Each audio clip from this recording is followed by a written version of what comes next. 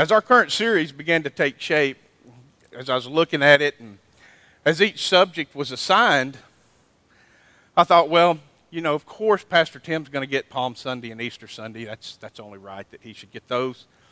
And since Josh is the most evangelistic of us, well, it's only right that he should get to preach on the Great Commission. And since Drew, being the youngest, well, he's going to get the most difficult doctrine of the Ascension.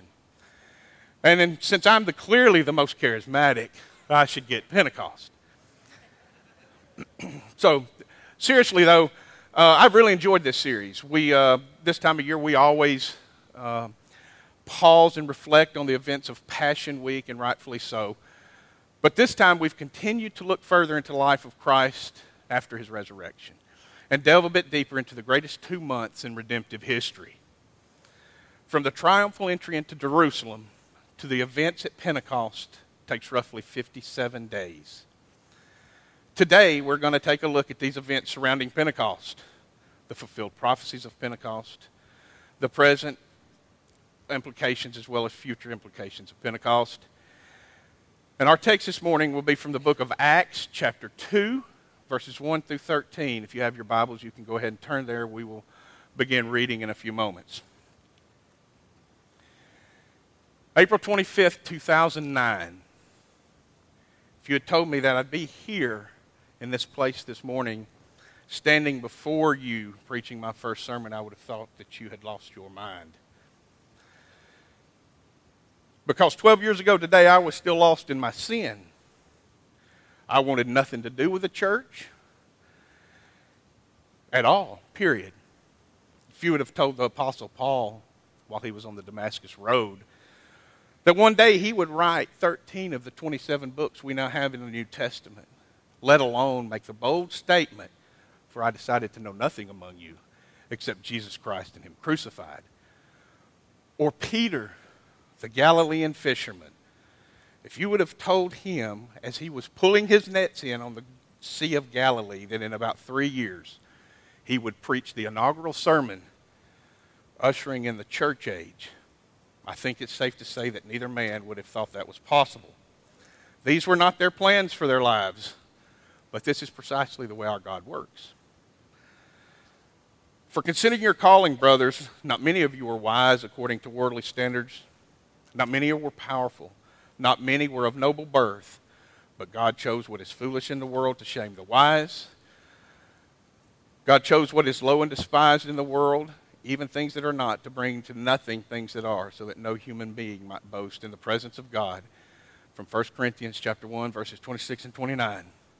Our lives are full of these unexpected, unplanned moments.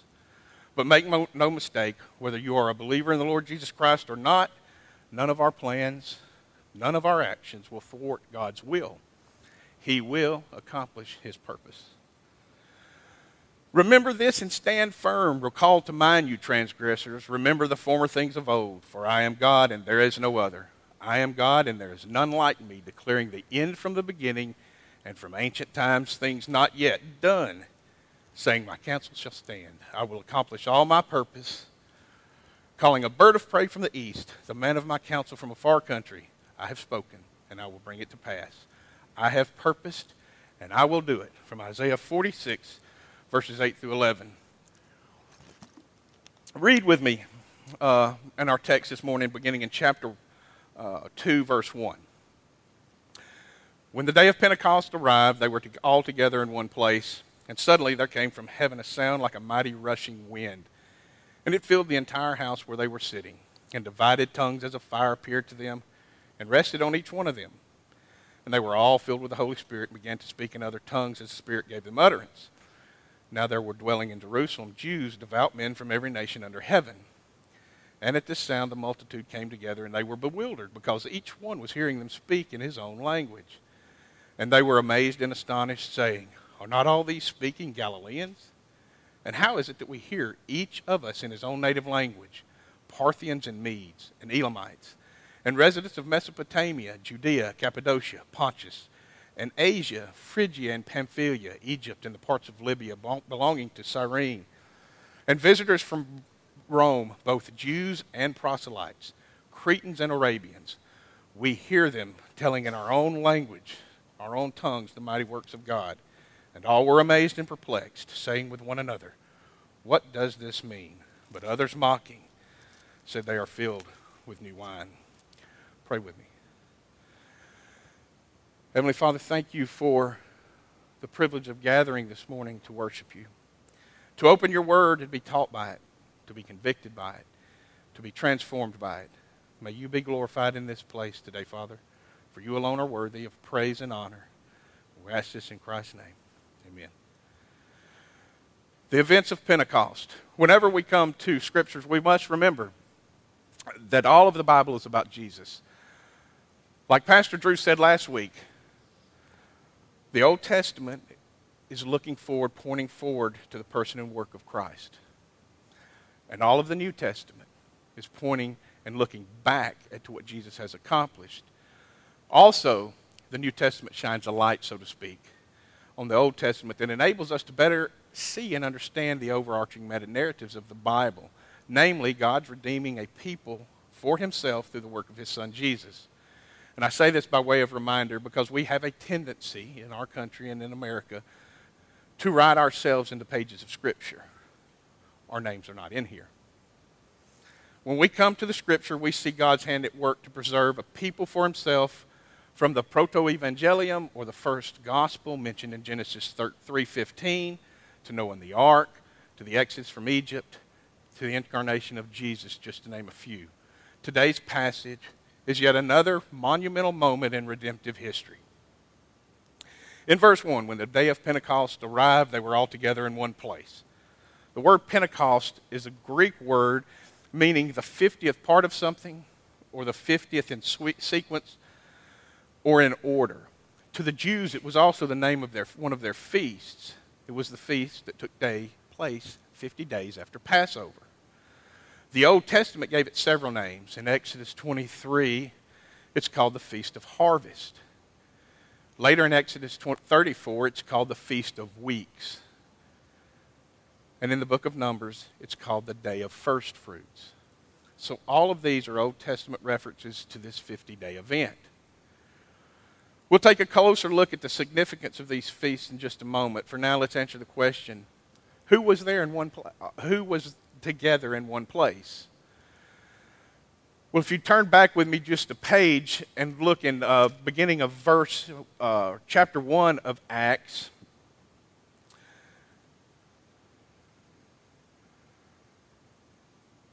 based on chapter 1, we can be certain that it was definitely the 12 disciples. Verse 13 says, and when they had entered, they went up to the upper room where they were staying. Peter and John and James and Andrew, Philip and Thomas, Bartholomew and Matthew, James the son of Alphaeus, and Simon the Zealot, and Judas the son of James. So there we have 12 names listed. We know it is definitely those 12. And it's also very likely the 120. Verse 15 says, in those days Peter stood up among the brothers. The company of persons was in all about 120. Also, this would have included Matthias, the newly appointed, newly chosen by God to replace Judas Iscariot. So back up to verse 4, Jesus ordered them not to depart from Jerusalem, but to wait for the promise of the Father. So whether it was the 120 or just the 12, or whether they were in the same upper room as the Last Supper, or whether they were in a different upper room altogether, makes no difference. They were where they were told to be. They were in Jerusalem, and they were together. As an aside, I believe this is a pattern here and throughout Scripture that we as believers, this togetherness, that we need one another. We need to be together as much as possible. We need to pray for one another. We need to live life together. So back down to our text in chapter 2 and verse 2. And suddenly there came from heaven a sound like a mighty rushing wind, and it filled the entire house where they were sitting. A sound from heaven. Notice here that the text does not say that they were praying for the Holy Spirit to come. It does not say that they fulfilled some spiritual requirements. Doesn't say that they met the qualifications of Pentecost, or somehow they paid the spiritual price to pull this thing together. What Luke describes in verse 1 is history, and it is history completely at the discretion of God. When the day of Pentecost had come, they were all together in one place. Suddenly there came from heaven, make a note here, the baptism with the Holy Spirit was a sovereign act of God based on God's timing, not based on anything they did. Luke points only to the history and only to the timing of God. Jesus told them before he ascended that the Father would send the Helper, the Holy Spirit. In Luke chapter 24, verse 49, we read, "And behold, I am sending the promise of my Father upon you, but stay in the city until you are clothed with power from on high." And again in John 14, chapter 14, verse 26, "But the Helper, the Holy Spirit, from whom the Father will send in my name, he will teach you all things and bring to your remembrance all I have said to you." The events of Pentecost confirmed the kingly authority of Jesus. A sound from heaven, a noise like a mighty rushing wind. This is the noise like a wind, but this is not a wind. Wind makes a loud noise. The wind here, however, is not to indicate actual wind, but to be a metaphor, an analogy to describe the kind of sound that they heard. There's no wind. Nothing is blowing around. There's only a sound like a hurricane. The word translated here, wind, is not the usual one, which is pneuma, but is one used here and only one other place, and that's in chapter 17 and verse 25. And it really means a blast, perhaps like a blast an airplane makes when it breaks the sound barrier, a sonic boom, if you will. The analogy means to point to the breath of God, the power of God, God the Holy Spirit coming from heaven and resting on the disciples. The baptism of the Holy Spirit. This is the baptism Jesus said would take place in a few days. In verses 3 and 4, "And divided tongues as a fire appeared to them and rested on each one of them, and they were all filled with the Holy Spirit and began to speak in other tongues as the Spirit gave them utterance." Here there's an allusion of the baptism in Matthew 3:11. "I baptize you with water for repentance, but he who is coming after me is mightier than I, whose sandals I am not worthy to carry. He will baptize you with the Holy Spirit and fire." Just as a sound like a wind was symbolic, these were not literal flames, but fire. These were not literal flames of fire, but actual supernatural indicators that God had sent the Holy Spirit upon each believer. Fire denotes divine presence. The flaming torch in Genesis 15, the burning bush of Exodus 3, and in Exodus 13, verses 21 and 22, tells us that the Lord God went before them by day in a pillar of cloud to lead them along the way, and by night in a pillar of fire to give them light, that they might travel by day and by night. The pillar of cloud by day, the pillar of fire by night did not depart from before the people. God was always with his people. He is forever faithful. He began to speak other tongues as the Spirit gave them utterance. The disciples, having been baptized with the Holy Spirit, began to manifest the signs of the Spirit. Signs of the Spirit we can read in 1 Corinthians 12, 7 through 11, tell us that to each is given the manifestation of the Spirit for the common good. For to one is given through the Spirit the utterance of wisdom, and another to the utterance of knowledge according to the same Spirit. To another faith by the same Spirit. To another gifts of healing by the one Spirit. To another the working of miracles. To another prophecy. To another the ability to distinguish between spirits. To another various kinds of tongues. To another the interpretation of tongues. All these are empowered by one and the same Spirit, who apportions to each one individually as he wills. Here we see clearly that all the gifts of the Spirit are given by God, the third person of the Godhead. God the Holy Spirit distributes to each according to his will and his good pleasure. We cannot manufacture of our own human will these gifts. They are not for us to choose. They are always for God and for His glory alone. The disciples began to speak in other tongues, other languages not their own, as the Spirit gave them utterance. This is not gibberish. This is never gibberish. They are speaking a known language. Moving along as we read in verses 5 through 13. Now there were dwelling in Jerusalem Jews, devout men from every nation under heaven. And at this sound the multitude came together, and they were bewildered, because each one was hearing them speak in his own language. And they were amazed and astonished, saying, Are not all these who are speaking Galileans? And how is this that we hear, each one of us in his own language, Parthians and Medes and Elamites and residents of Mesopotamia, Judea, Cappadocia, Pontus and Asia, Phrygia and Pamphylia, Egypt and the parts of Libya belonging to Cyrene, and visitors from Rome, both Jews and proselytes, Cretans and Arabians. We hear them telling in our own tongues the mighty works of God.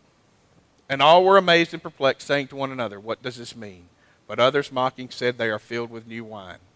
Here in Jerusalem, there are people from all nations and languages of the known world. They are all together in one place, and they are hearing the disciples tell of the mighty works of God in their own language.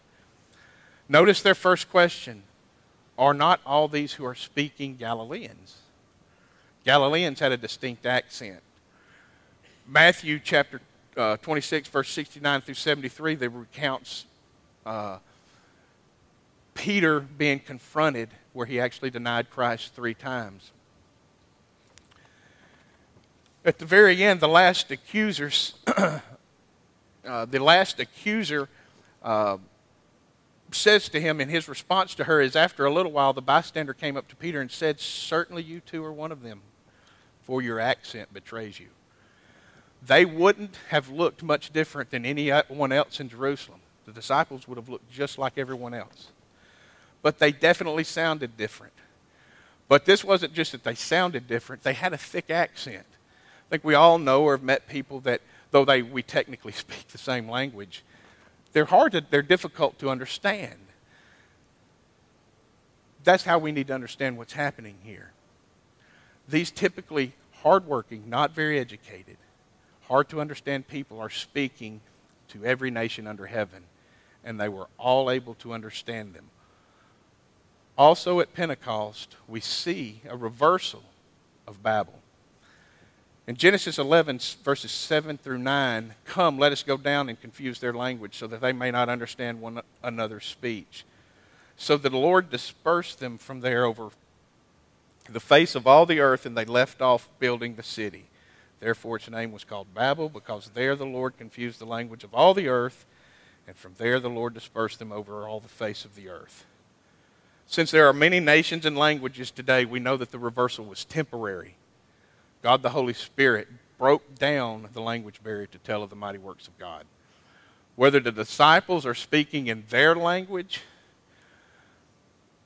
whether the disciples are speaking in their native tongue and the people hear them in their own language, or whether they are speaking in another tongue and they are able to be heard clearly. What is certain is that everyone is clearly hearing of the mighty works of God in their own language. God the Holy Spirit has broken down every language barrier for His glory. That which was scattered at Babel has been brought together temporarily at Pentecost. The language barrier created at Babel has been restored temporarily at Pentecost. Verse 5 says, Where exactly are these people from? Now there were dwelling in Jerusalem Jews, devout men from every nation under heaven. Since some of us, if we've got that map, Drew, are visual learners, do you have that map? This is a map of the nations listed here in chapter 2 of Acts.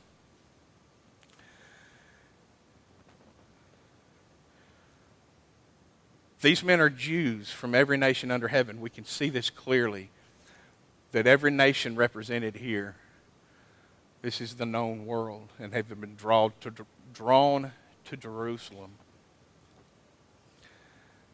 You can leave that up for just a minute if you would. For years, a couple of us got together regularly every Tuesday morning at Pastor Tim's house to read different books and discuss them. For our purposes today, one book stands out. It's a book by James Hamilton titled God's Glory and Salvation Through Judgment.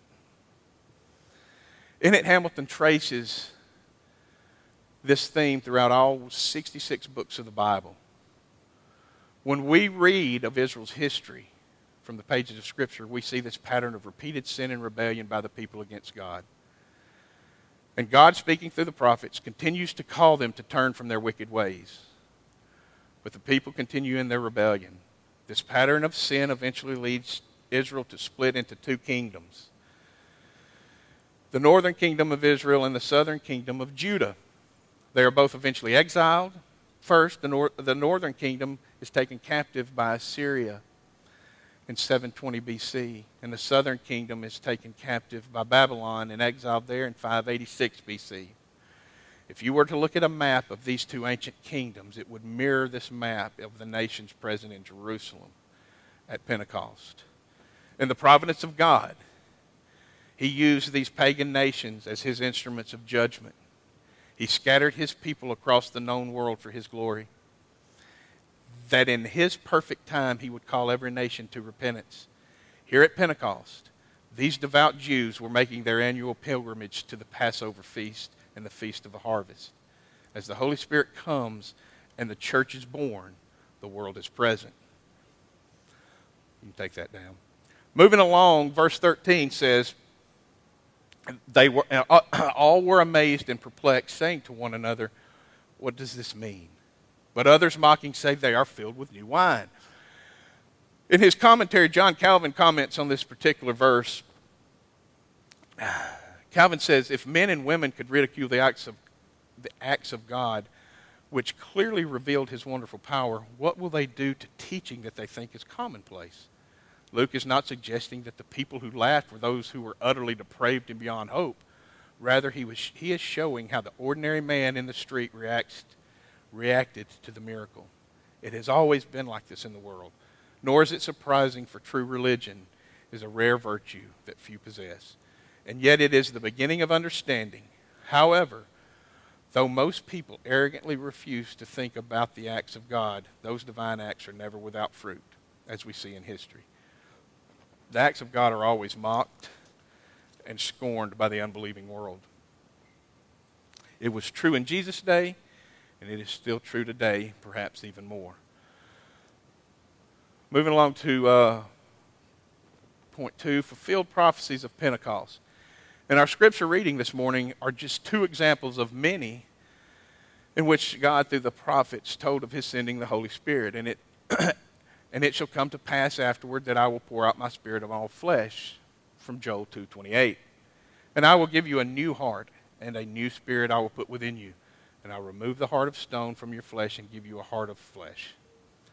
And I will put my Spirit within you and cause you to walk in my statutes and be careful to obey my rules, from Ezekiel 36.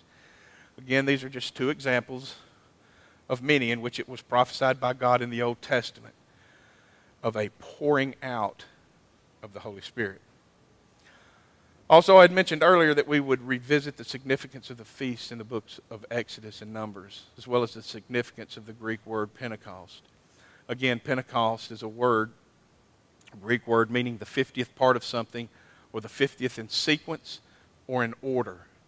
When God appeared to Moses in the burning bush, the Lord said, I have surely seen the affliction of my people who are in Egypt, and I have heard their cry because of their taskmaster. I know their sufferings, and I have come down to deliver them out of the hand of the Egyptians, to bring them up out of that land, to a good and broad land, a land flowing with milk and honey, to the place of the Canaanites, the Hittites, the Amorites, the Perizzites, the Hivites, and the Jebusites.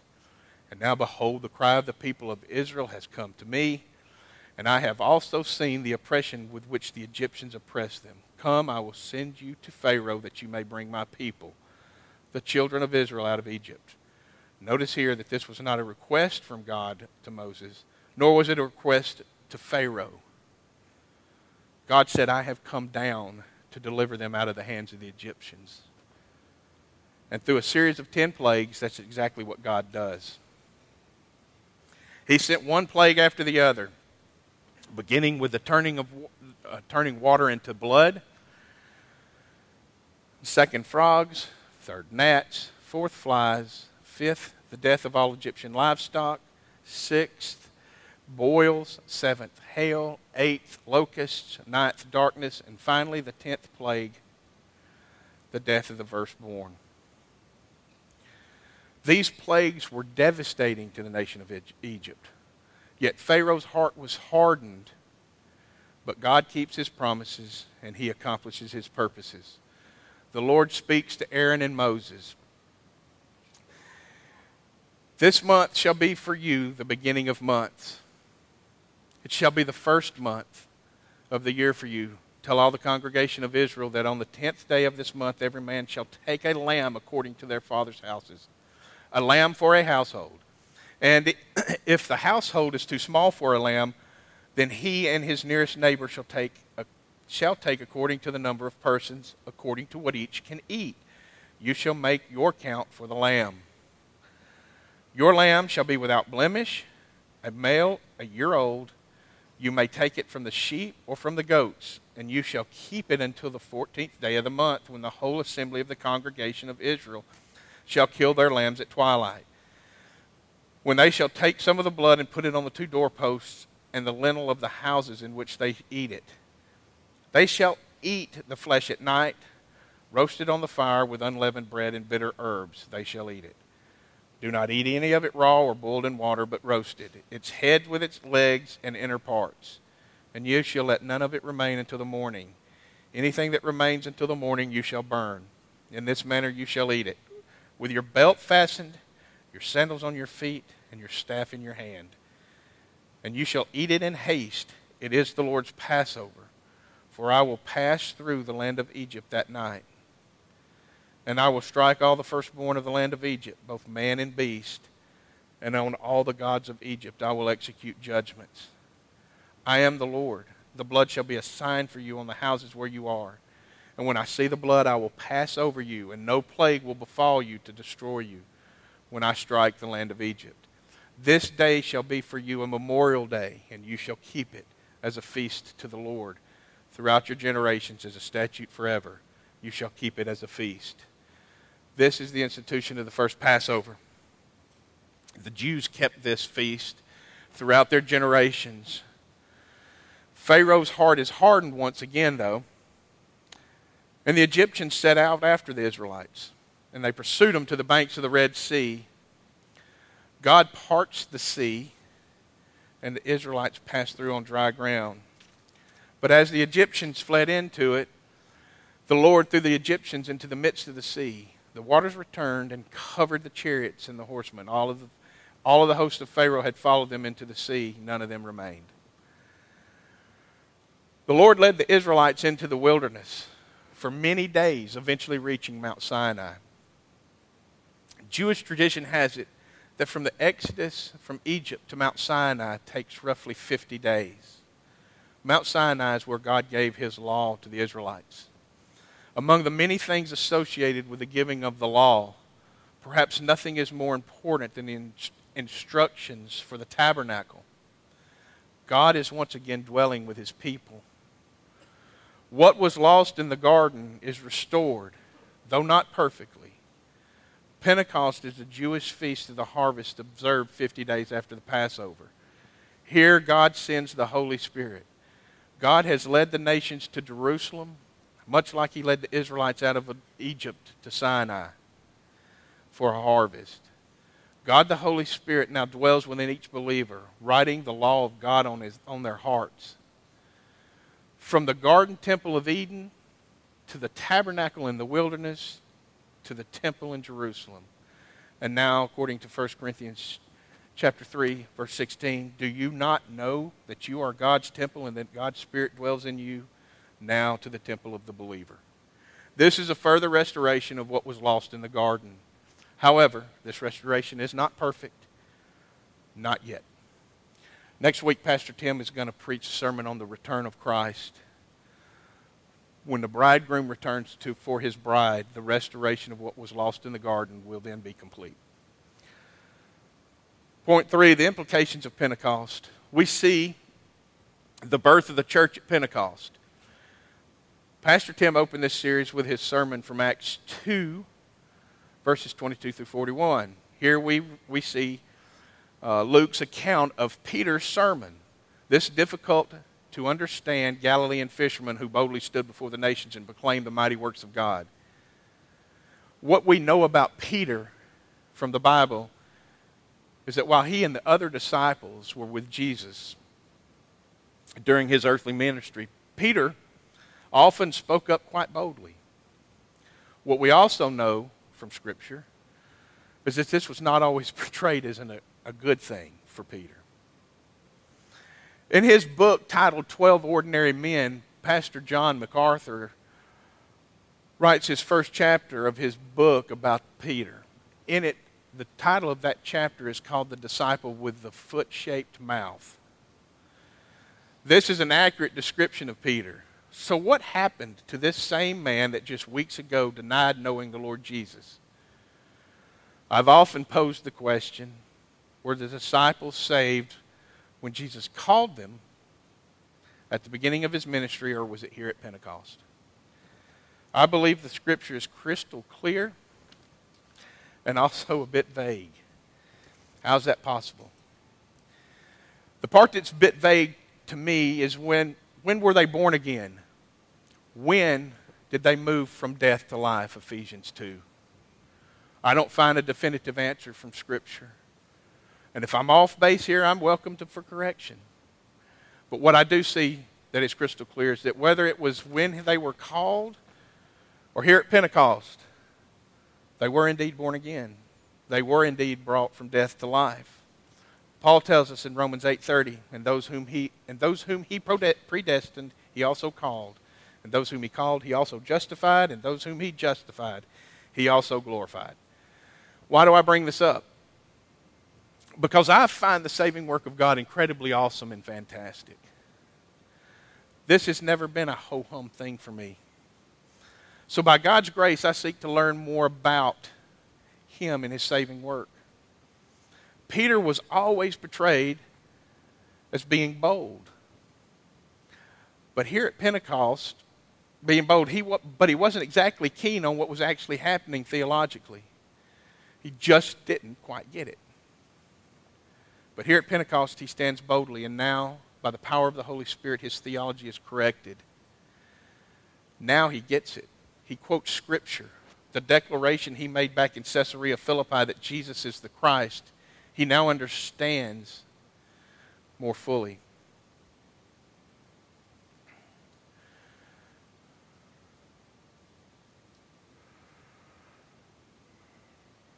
I have lost my place. There it is.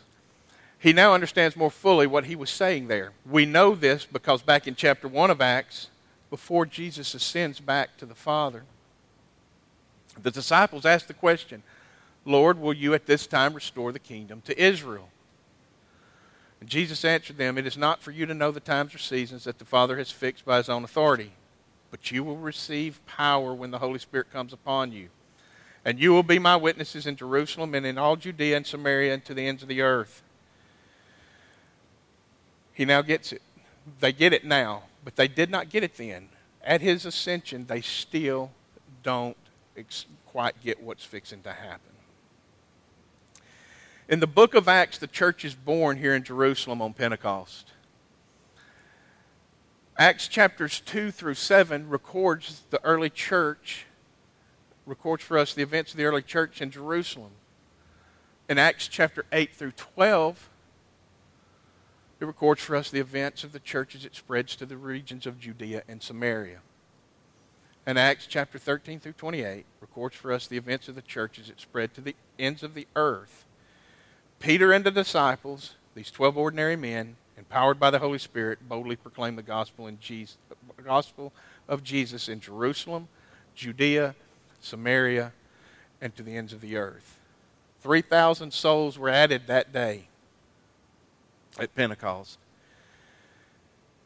And the last few verses of chapter 2 tells us, and they devoted themselves to the apostles' teaching and to the fellowship, the breaking of bread and the prayers, and all came upon every soul. And many wonders and signs were being done through the apostles, and all who believed were together and had all things in common. And they were selling their possessions and belongings and distributing the proceeds to all as any had need. And day by day, attending the temple together and breaking bread in their homes, they received their food with glad and generous hearts, praising God and having favor with all the people. And the Lord added to their number day by day those who were being saved. These 12 ordinary men quickly grew by the thousands. These 12 ordinary men, empowered by the Holy Spirit, did extraordinary things. Here we read that God is adding to His church day by day. God continues to add to His church day by day. For the last 2,000 years, God is adding to His church each and every day. In closing, read with me if you will, beginning in John chapter 14, and we're going to start in verse 1.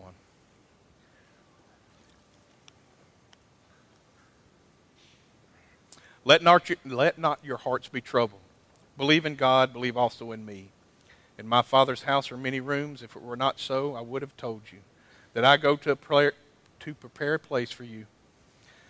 And if I go and prepare a place for you, I will come again and I will take you to myself, that where I am you may be also. And you know the way to where I'm going. Thomas said to him, Lord, we do not know where you're going. How can we know the way? Jesus said to him, I am the way and the truth and the life. No one comes to the Father except through me. If you had known me, you would have known my Father also. From now on, you do know him and have seen him. Philip said to him, Lord, show us the Father, and it is enough for us. Jesus said to him, have I been with you so long, and you still do not know me, Philip? Whoever has seen me has seen the Father. How can you say, show us the Father? Do you not believe that I am in the Father and the Father is in me? The words that I say to you, I do not speak on my own authority, but the Father who dwells in me does his works. Believe me that I am in the Father and the Father is in me, or else believe on account of the works themselves. Truly, truly, I say to you, whoever believes in me will also do the works that I do. And greater works than these will he do, because I am going to the Father. Whatever you ask in my name, this will I do. That the Father may be glorified in the Son. If you ask anything in my name, I will do it. If you love me, you will keep my commandments. And I will ask the Father, and he will give you another helper to be with you forever, even the Spirit of truth, whom the world cannot receive, because it neither sees him nor knows him. You know him, for he dwells with you and will be in you. The incarnate Son of God, the second person of the Godhead, was crucified. Our spotless Passover lamb, sacrificed on a Roman cross, buried. 3 days later, he walks out of the tomb. Death could not hold him. He ascends into heaven, seated at the right hand of the Father, our perfect high priest. Forever interceding for us, God the Holy Spirit descends, the third person of the Godhead. The Spirit reaps a harvest at Pentecost. The church is born. The tomb is empty. Our Savior lives. He is returning soon to the glory of the God the Father. We see at Pentecost the parallels of the nation of Egypt and the institution of the first Passover and Christ, our perfect Passover lamb. And then the giving of the law of God to the Israelites at the base of Mount Sinai. And God the Holy Spirit on Pentecost coming and writing his law on our hearts and indwelling us. Friends, do you know him? If you do know him, do you tell others about him? Church, as the bride of Christ, our bridegroom is going to return one day for us. Until that day, we need to be about his business. Let us boldly boast about our bridegroom, for he alone is worthy. Pray with me. Heavenly Father, you are wonderful in all the earth. You are a gracious and merciful. You are faithful to the faithless, strengthen our faith. Create in us a boldness and unwavering resolve to take the gospel to the nations, to tell of the works of our great, great Savior, the Lord Jesus Christ, to stand before an increasingly hostile world with the saving power of the gospel, knowing that you will indeed accomplish your purposes. Use us, Father, for your glory and your glory alone. Amen.